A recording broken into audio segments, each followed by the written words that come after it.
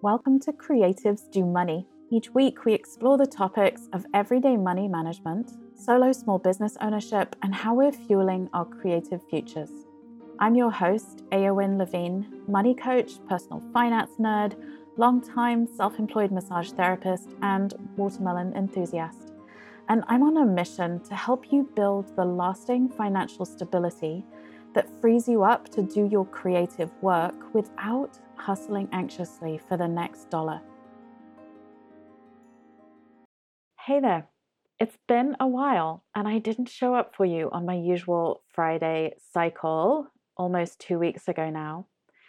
I have a regular interview episode, such a great, fascinating, vulnerable conversation with Amy Koretsky. It's coming up this Friday, but before that goes out, I wanted to say hi. I'm still here, still thinking about you and wanting to just acknowledge that I didn't show up.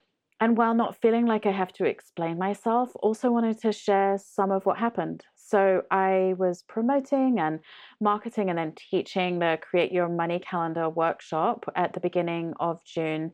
The participants who joined me found it really valuable to just drill down and look at their numbers and use that as a foundation to manage their finances in general. The experience of doing that live in-person teaching really helped me to understand where my interest and my ease and my excitement lies for this work of helping folks get better at how they handle their money when they're self-employed. And I want to do more workshops, and I've been questioning, what do I have capacity for in general? And I'm going to take the summer, pause my solo episodes, explore what I want to do with the podcast, and put some creative energy into future workshops. So you'll still hear from me now and then through the summer when I share the conversations I have with money experts and with other creatives. And I'm really looking forward to sharing those conversations. And then I'll be back in the fall in some shape or form with solo episodes, and looking forward to connecting with you there. So for the heart of today's episode, 5 reasons your future self needs a money calendar. First of all, what is a money calendar? It's essentially a financial roadmap that's a visual guide to the financial events of your month. Its most important aspect is your fixed expenses. So those expenses that recur every month or every few months or maybe even once a year.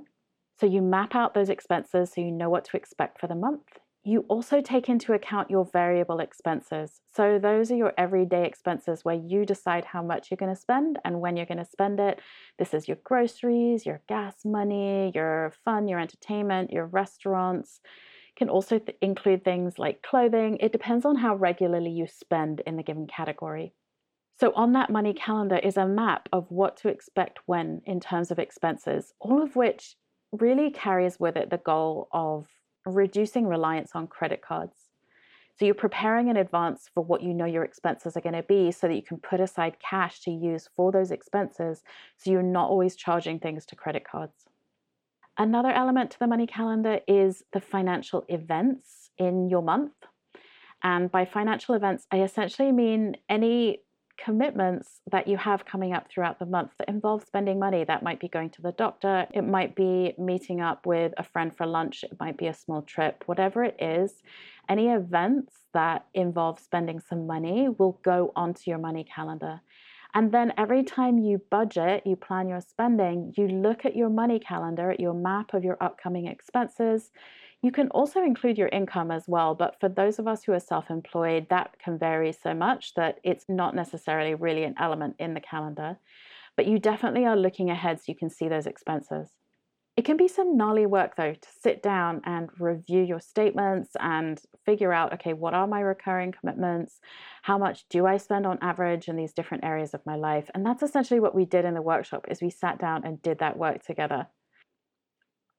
Back to those reasons that I had in mind. 1, so on a practical level, creating this map of your upcoming expenses, it makes handling your money and budgeting so much easier. You're also going to reduce your anxiety and you just have more confidence because you know what to expect, you know what's around the corner. And that helps just keep a more even keel, emotionally speaking, around money. And when you prepare for things in advance, you just generally feel a lot more capable. A money calendar honestly also helps you to increase your abundance. You just have more money around when you learn to plan your spending. And having a money calendar is a foundation for planning your spending. So, having a money calendar means that there is just more abundance. You have more choice, you have more capacity, you have more financial agency. And with that comes an ability to be generous with your community, whether that be buying art from your friends, giving gifts, supporting other people's businesses, or being there for loved ones who are in need.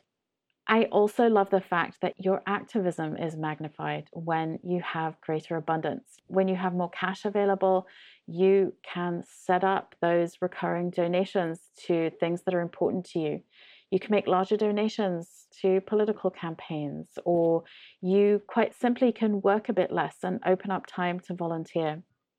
So, while the idea of sitting down and really just looking at what your regular expenses are, figuring out your average spending for different categories just sounds like a real financial grind, it is a foundation upon which all these really cool things are created and open up.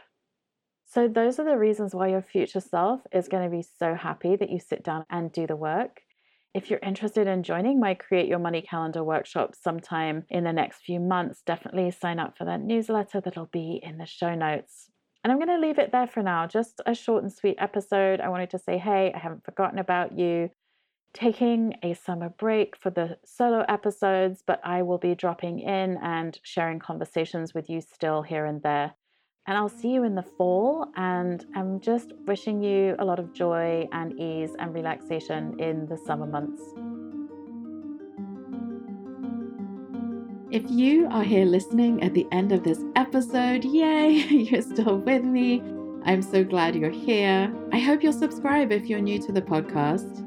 And also consider taking a moment to leave a review, especially over at Apple Podcasts. There's a link to do so in the show notes. Podcast reviews make a huge difference in getting the word out about Creatives Do Money, and it means so much to me when you take the time to do so. Okay, special thanks to Michael P. Atkinson for mixing this episode and for composing its beautiful music. And lastly, until next time, wishing you all money, business, and life success, whatever that means to you.